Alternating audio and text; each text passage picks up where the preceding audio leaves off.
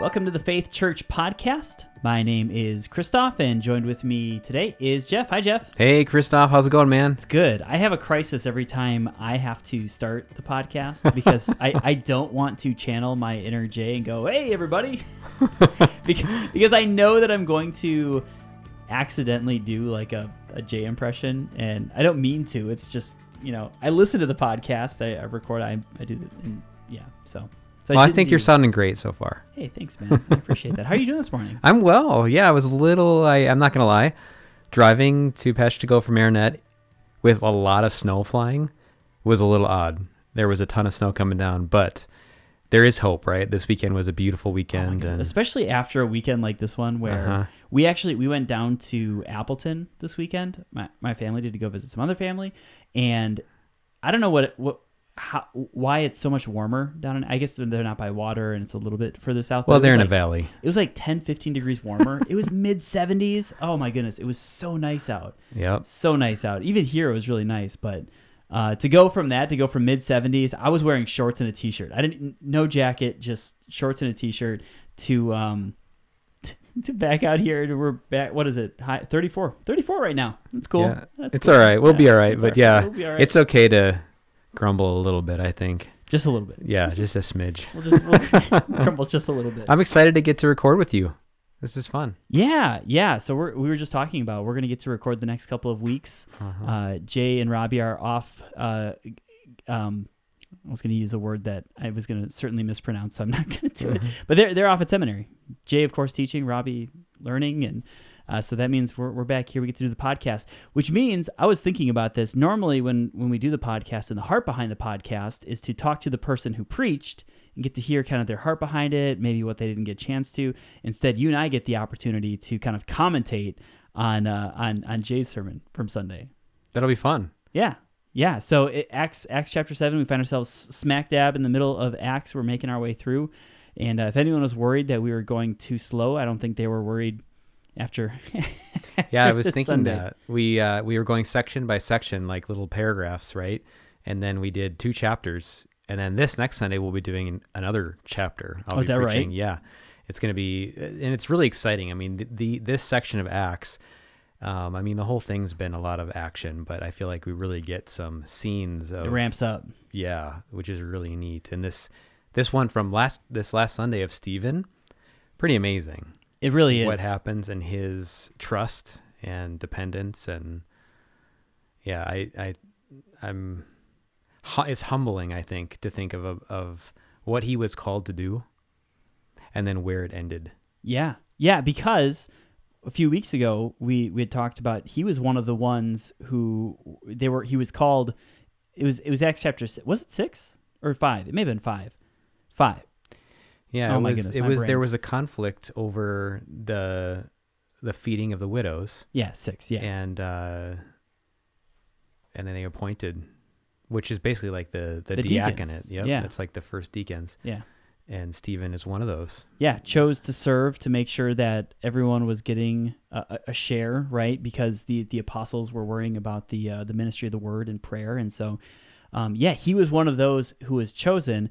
And I love how in Acts chapter 6, I just circled this as Jay was preaching through it, that it wasn't as if these men that were chosen to be deacons were somehow unequipped in the word. In fact, Stephen is described as, if I can put it really quickly, he was described as being full in wisdom in God's word, and that he was actually seized because of it, because he was speaking out in the wisdom of God's word, which to me was like, oh yeah, of course. This isn't like some sort of, they all loved God's word and they were all practicing this living this way.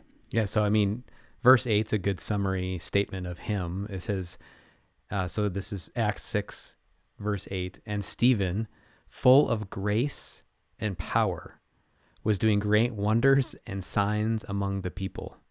And this is what leads eventually to his basically arrest, because that's not okay, right? That's right. Disruption of what's normal and the status quo.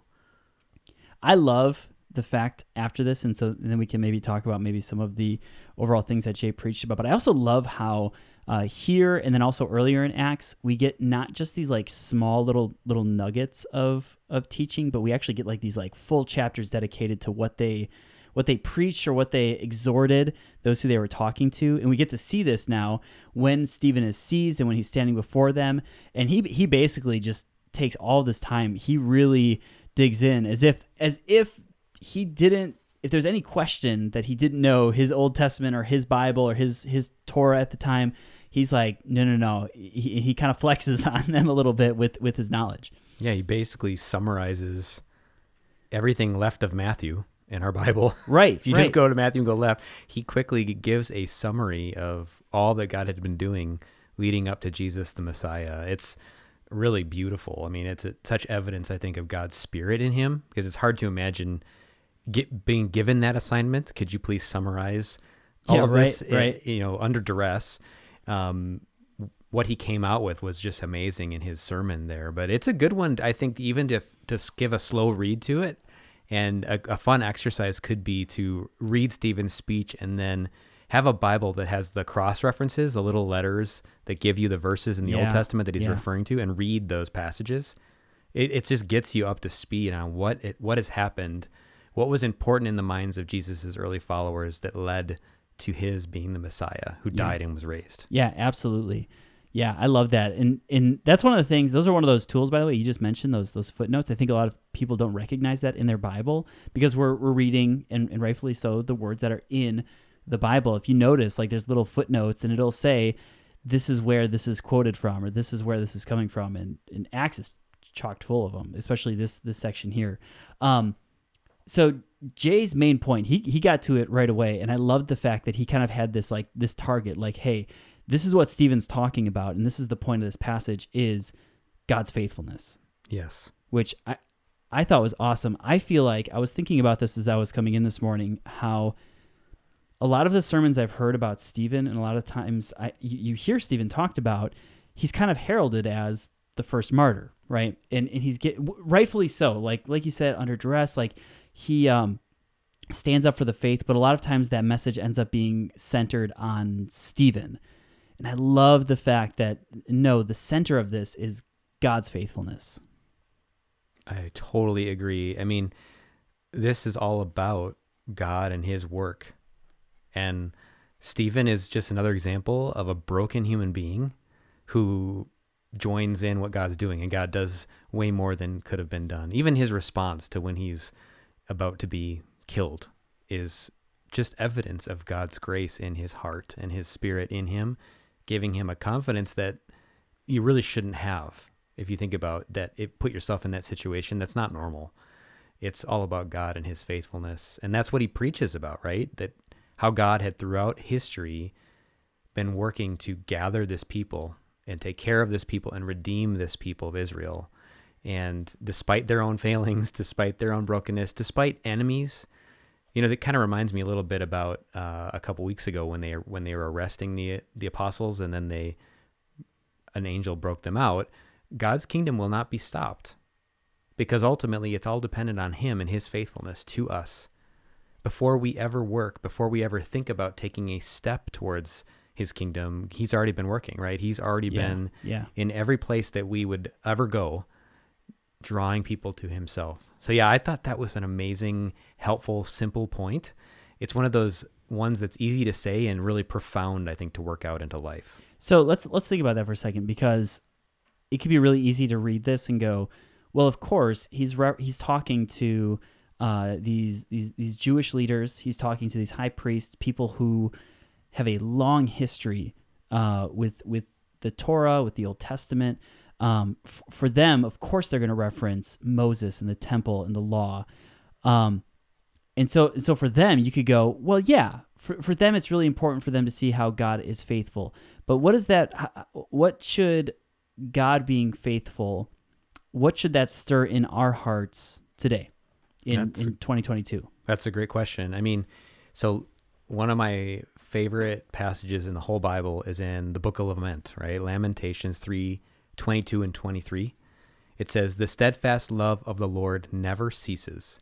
His mercies never come to an end. They are new every morning. Great is your faithfulness. Yeah.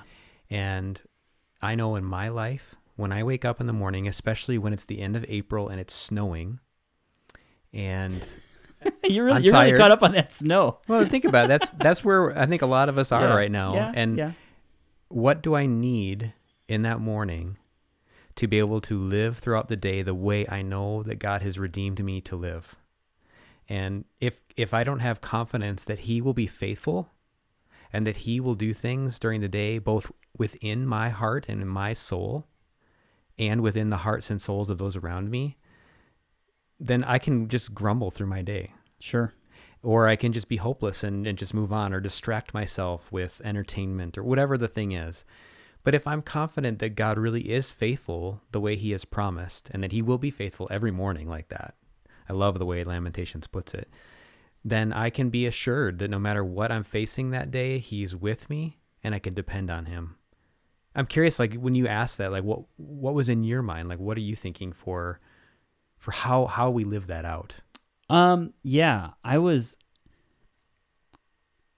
It's funny. I have to get this out of my brain before I answer that question. Is you said Lamentations, and whenever I'm driving back from Appleton, there is a giant factory that says Laminations. Oh. Do you know what I'm talking about? Yes. Every time I drive past it, I go, Lamentations. That's a terrible thing to name a building. And I go, Lamination. Oh, Anyways, Lamentations. So faithfulness. What does it mean to be living in light of God's faithfulness in 2022? I think,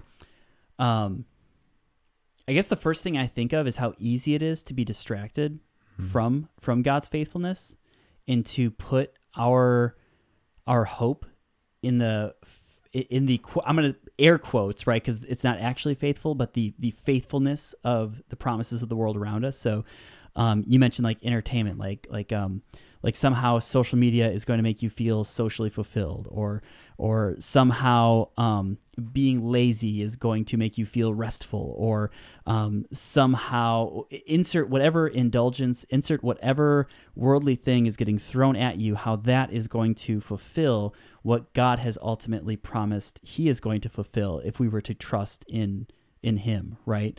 And so I just think of how easy it is in today's world to get distracted from it. But when I read this passage, and so when I was reading this and thinking through it, something that stood out to me is in Acts 6:11, one of the things they charged Stephen with, it says this: "Then they secretly instigated men who said, 'We have heard him speak blasphemous words against Moses and God.'" And granted, we're reading an English version, so maybe I'm reading too far into this, but the fact that Moses is there first instead of God kind of struck me, in the fact that it was easy even for, it was even easy in that time to be distracted by things that seemed good and godly, right? Like it was even easy to get distracted from God's faithfulness by the law of Moses or the temple or these things that were ultimately meant to be things that pointed us to the faithfulness of God, but for them it was this yoke. It was this yoke that pointed them away from God. And so it makes me ask the question: in what things in my life am I putting stock in their faithfulness instead of God's faithfulness, which is ultimately faithful, ultimately will fulfill its promises? So I think that's where my hope goes from. So maybe not to continue too far on this, but my mind immediately went to Romans 5, which my brain has been sitting on for a while. But in Romans 5, there's this direct connection between suffering and hope, right? And I think it's really easy for us to, the world says suffering, pain, those are things to be avoided. Don't stay away from those. Do all the things you can do to avoid those things. I think it's part of the reason, quite frankly, why addiction is so rampant. I think it's part of the reason why laziness is so rampant. I think it's part of the reason why, because we don't want to engage in the hard things because suffering is bad. I want to stay away from suffering. God's word says God actually uses suffering to build character to build hope, and hope does not put us to shame. And so we're trying to stay away from shame by dulling suffering, which is there, rather than going, suffering is here. God, how are you going to use this to build me? How are you going to use this to convict me? And how can I turn towards you and grow in you? And so I think today, my question is, in the areas of my life where there is suffering, where there is pain, rather than how can I dull that and run away from it, how can I turn to God and have him redeem that, build that? Where can I find the hope in that? So that's I guess where my brain goes. I think that's a great example, because that is life lived depending on that truth. Right. So that Romans 5 passage is a great example too, because that end of that sentence that you were quoting, I think it says, for the love of God was poured out into your hearts through the Spirit who was given to you.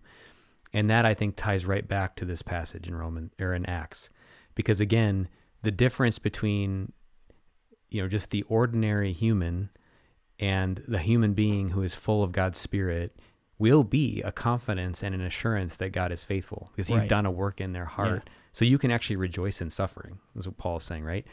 Because you have confidence that God is faithful. He's going to use that. So as you were talking about that example too, it made me think maybe an interesting exercise could be to imagine starting the day and inverting that truth. So what would it look like to get out of bed in the morning and for the world not to be a place where God is faithful, but for it to be where God is not faithful. He's unfaithful to his people. And I think if that's the way the world really was, and that's the way our connection with Jesus was, then we would have a lot to do. We'd have to help God accomplish his purposes, right? Because he would not be able to do that, and he might change his mind. He might be fickle. He might not be dependable. So then we really, it's really on us to make this all happen, to bring his kingdom in a way that we aren't actually capable of bringing. So I think, for me at least, sometimes when I invert a basic truth, it helps me to see what might that look like in my life functionally. So how am I living as if God is not faithful?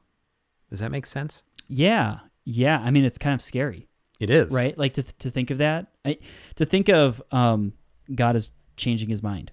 Yeah. Or for him not to be faithful. My brain is just kind of running with that a little bit, and it's... Stephen could have never given the sermon he gave. No, he couldn't have. Because you wouldn't be able to look at how God saved his people over and over and over again, redeemed them. I mean, really did it a whole bunch of times, right? From different enemies and from themselves and from sin, and then ultimately in Christ. Right? That's all like foreshadowing Christ's redemption. But we wouldn't be able to depend on all that. All that we just celebrated and remembered with Good Friday and Easter wouldn't have happened unless God was faithful. Yeah. And I mean, Stephen so rightly then points out that so this is where my brain's kind of going. I'm thinking this out loud a little bit. Stephen then goes to point out and show how it was actually the people of Israel who were the ones that were constantly changing, in how it was God was faithful all the time, and it was the people of Israel who constantly. I always think back to the cycle in Judges, right? If you read Judges, there's this constant cycle of the people trust in God, there is flourishing, they're believing in his promises, but then they start to do what is right in their own eyes, and then it just like gets really, really bad, and then what ends up having to happen is a judge gets raised up, and it's usually like really intense. Like it is oftentimes graphic, and it gets more and more graphic how God has to deal with whatever situation is going on. And then there's this time of this time of trusting in God's faithfulness, and there's just this constant cycle, and the people are always changing, not faithful, right? And oftentimes these judges themselves have all sorts of baggage that come with them as well. And Stephen points out, he goes, you're following in the steps of these people rather than following in the steps of God. Rather than trusting in God's faithfulness, you're trying to rest in the faithfulness of people who consistently failed over and over and over again. And so I guess it isn't even that hard to think of the inverse, because we see it all the time in the world. And that's a scary place. And look at where the world leads. The world leads to suffering that doesn't have hope. It leads to pain that does not have redemption. It leads to all of these things that are broken.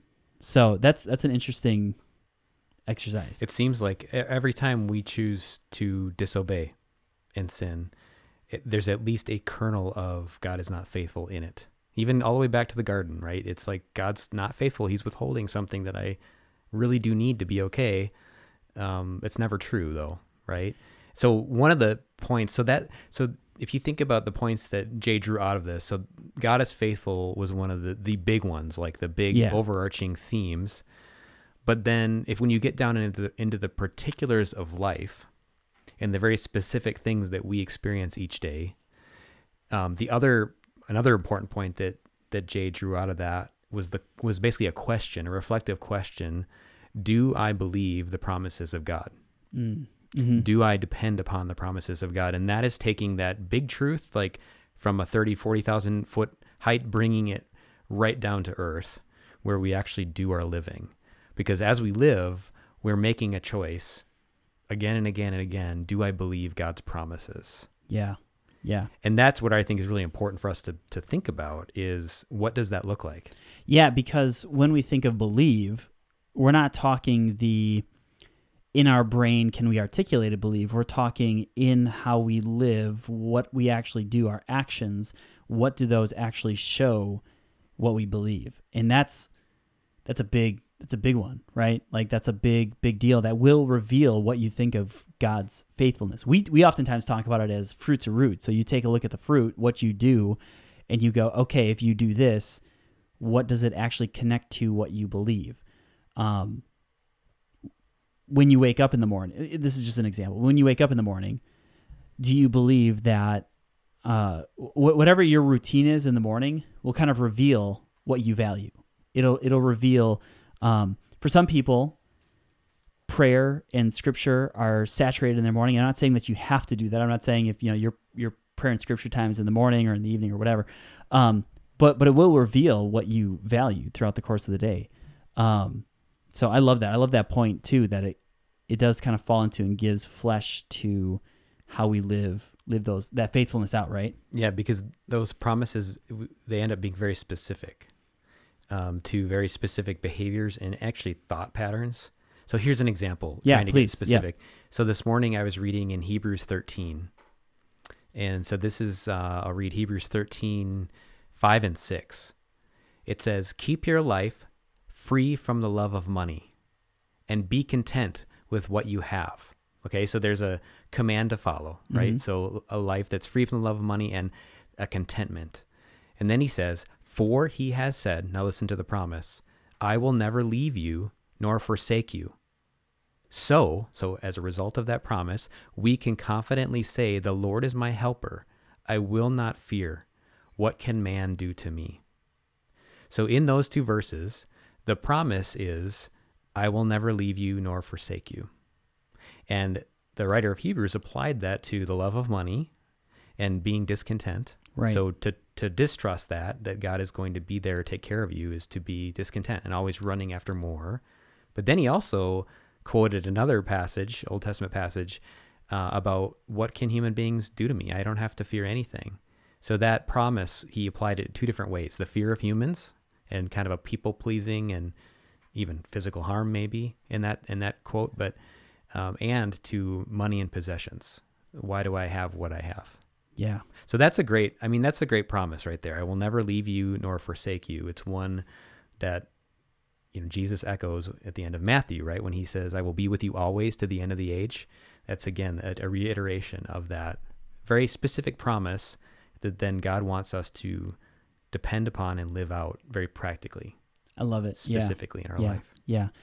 That's so good. So can I give an example that I thought do. about? So I was just thinking of promises and how that actively plays out.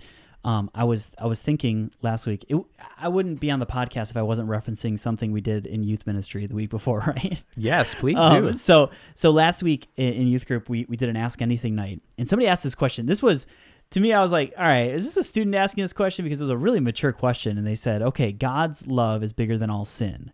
How can we live in light of that? I was like, wow, that's a big question. That's a really good question. And my mind immediately went to confession. Because I think that if we believe that God's love is bigger than our sin, then going to God in confession should never be a shameful thing. If anything, we should we should be remorseful. It should break our heart. We should be as, we should our heart should break as God's heart breaks over sin. But then there should be a level of joy too in knowing that God redeems that. And so I was thinking of James 5, therefore confess your sins to each other and pray for each other so that you may be healed. The prayer of a righteous person is powerful and effective. And I was thinking of in my life, I have found over the course of my walk, the times where I feel like I have been most lively in my walk, where I've felt closest to God, where I have lived under God's faithfulness, I think the best, have been moments where I have been in community with other people and I have been in like active confession. A lot of times we talk about accountability, but those are kind of connected to each other, where I feel like I can be honest about what's going on in my life, what's going on in my heart, what I'm struggling with, what I am, maybe what I struggled with in the past. And there are active people in my life who then can point me to and remind me to the fact that I am forgiven, I am loved, I can walk in righteousness, that does not hold dominion over me, that instead God has freed me from those things. And so I think that that's a really important, I've just been specifically lately thinking about confession and how I think you look at a lot of Christian denominations and they've set up different avenues for confession, and that's helpful.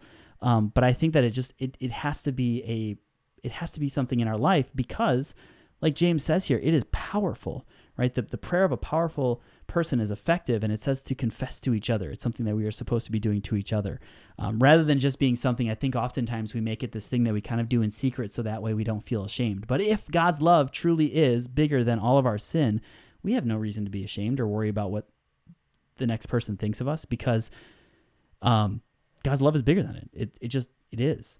So I don't know. I was thinking specifically that's where my brain went to with God's faithfulness and God's promises. Well, that's very specific too. That's something that if we don't, like you actually, as you were going through the list of things there, all those positive things that relate to confession, his love and his righteousness and cleansing and things, those are all promises. Yeah. It's interesting, yeah. like that you couldn't even make a statement about confession and its effectiveness and goodness unless we knew promises that God had given us. Yeah. About yeah. it. Like even first John 1:9, right? If we confess our sins, He's faithful. He is faithful and just to forgive us our sins and to cleanse us from all unrighteousness. There's another promise related to what you just said. And so that's a good example too of something that maybe people listening already believe a promise like that. Like if we confess, He really does forgive, right? And you're describing doing that with each other too. Right. That's the way promises ought to work, where we use it, we depend on it. And the phrase that I really like is we plead the promises before God. Yeah. That we know and we trust that He has already said He will forgive. He's made every provision in His Son, right?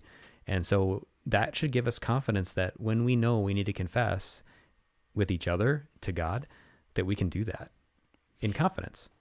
So I think, this is where my brain immediately, I love that. I think then the question, Jeff, and maybe this is a really good, we can start landing this a little bit, is how then can we live in such a way that we are saturating ourselves in God's promises? Like, what does that look like for those who maybe are going, okay, that's great, but what are God's promises? What is God's faithfulness? How would you respond to somebody who goes, okay, what does that look like?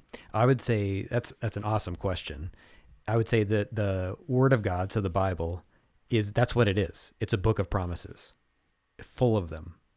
And they're most effective when we depend on them in the very specific details of our life. That's why I keep going back there. So I would say, as you read the Word, the next time you open it up, ask God, Lord, give me eyes to see the promises in this passage, and then look for them and start to write them down. So that we just gave a couple examples of what that would look like, and they're more obvious ones, but sometimes there are promises that are just more subtle, or they're implied by what it is said. But when you look at it that way, when you look at the Word that way, it does become what is meant to be. So the Word of God is not meant to be a book that we study in an academic fashion just so that we have information. You can do that. That's not bad, but it's meant to be really living, right? It's a communication from a living God to us that we receive. And I think when you do look for promises in the way we're describing, you get to do that functionally. It really does become God's word to us, his people, that we can depend on in that way. So what do you think? What would you say? Like if someone in, the youth said, where would I start? How would I do that? Yeah. It has to be directly connected to God's word, because that is like I've told students this, and I'll say it over and over again. Like, I feel like for so long we heard people ask the question, "Oh, if God would just speak to me, if I could just hear from God." And we have that at our fingertips, and in no other time in history we had it so readily available in so many different mediums. And so my encouragement, I really like. There's a podcast I enjoy listening to called Knowing Faith. So here's a plug. Knowing Faith. It's the Village Church puts it out. Jen Wilkin is a part of it. It's a great podcast. Check it out. But they talk about the importance of reading Scripture widely and narrowly, and to take it in different mediums. I think that we kind of had this presupposition that we have to read the Bible the same way all the time. And honestly, I think that we do ourselves a disservice and we miss out on some of these promises because, one, we engage only in like these Bible studies that take a single book and like chop up each verse into tiny little sections, and we end up just kind of reading the Bible that way, or we just end up reading the Bible in like a year plan where we're reading it in big chunks all at the same time. And there's so many promises that when we read it widely, when we read the Bible widely, we see this overall plan of God's redemption, but then when we read it narrowly, we see kind of these really specific ways. I would also say to different ways of digesting God's word. So read it, but then also audio. Like we have so much access to audio Bibles, which is awesome. And I know people out there who have been so blessed by audio Bibles. So here's another plug, by the way. One that I love is Dwell. I don't know if you've ever heard of Dwell. It's a Bible app. It is a subscription. I would say it's worth it, especially if you're going to be listening to it regularly. They have like a bunch of different ways you can listen to it. They really make it probably the best audio Bible experience that you can get. But I can't remember who said it, but they were like, I felt really guilty about listening to the Bible because we were told for so long that we have to read it, until I realized that was how the first church got the Bible. They listened to it. There were letters that were passed around, and when those letters were delivered, they all gathered around and it was read out loud. They listened to it. Mm-hmm. And so I think in the same way, different ways, read it, listen to it, and of course, listen to it preached. Like, make sure you're at church. If you're missing church, I would really encourage you to go back and listen to the Sunday sermon. I always encourage my students. I know for a teenager, they're like, really? Go back and listen to it? Yes, go back and listen to it. It's worth it. It's worth it to hear God's word preached. So that would be my encouragement. So listen to it wide, listen to it narrow, and different mediums. Yeah, I like that. I like the audio thing too, because some people are going to be more naturally auditory learners as well. Right. And so there needs to be freedom. That's the way that works best for you. And you can do that when you're doing other things too. Yeah. I would say to get the word, so God's faithfulness is that big promise, like you were saying, the big broad promise. Yeah. That's the promise. But then to get it to the point of like the nitty gritty of life, into like we described God's faithfulness with confession and forgiveness, and God's faithfulness with his presence and power. Yeah. To get it there, we need to be able to read it and then ask the question, I think, to ourselves and to God, how does this work in my life? And that often will require conversations with other people too. Yeah. So I would encourage, just like you were saying, confession with each other. I would say one of the things that can really help is when we're getting in the word, doing that with other people, because often other people can give us suggestions or ideas and see things that we didn't see, which is beautiful and wonderful, because it needs to really get fleshed out practically. It has to, for it to be effective that way. And if his promises are good and true and right, and they are the truth of the world, not the promises of the world, we better be saturated. Like that better be our driving force. Yes.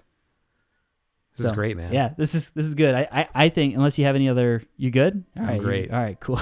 Land the plane. We will land the plane. So, if this was a blessing to you, we are so thankful for it. It is a cool opportunity to be able to do this podcast. If you have any questions, comments, thoughts, I know we would love to tackle them at some point. You can send us an email I always forget what the email address is. It's connect at faithpeshtigo.com. Okay, connect at faithpeshtigo.com. You can send us a Facebook message. Our website is faithpeshtigo.com. Anyway, if you want to call us, whatever way, we would love to connect with you. We would love to be praying for you, and we'd love to tackle any sort of questions that you have. So with all of that, grace and peace.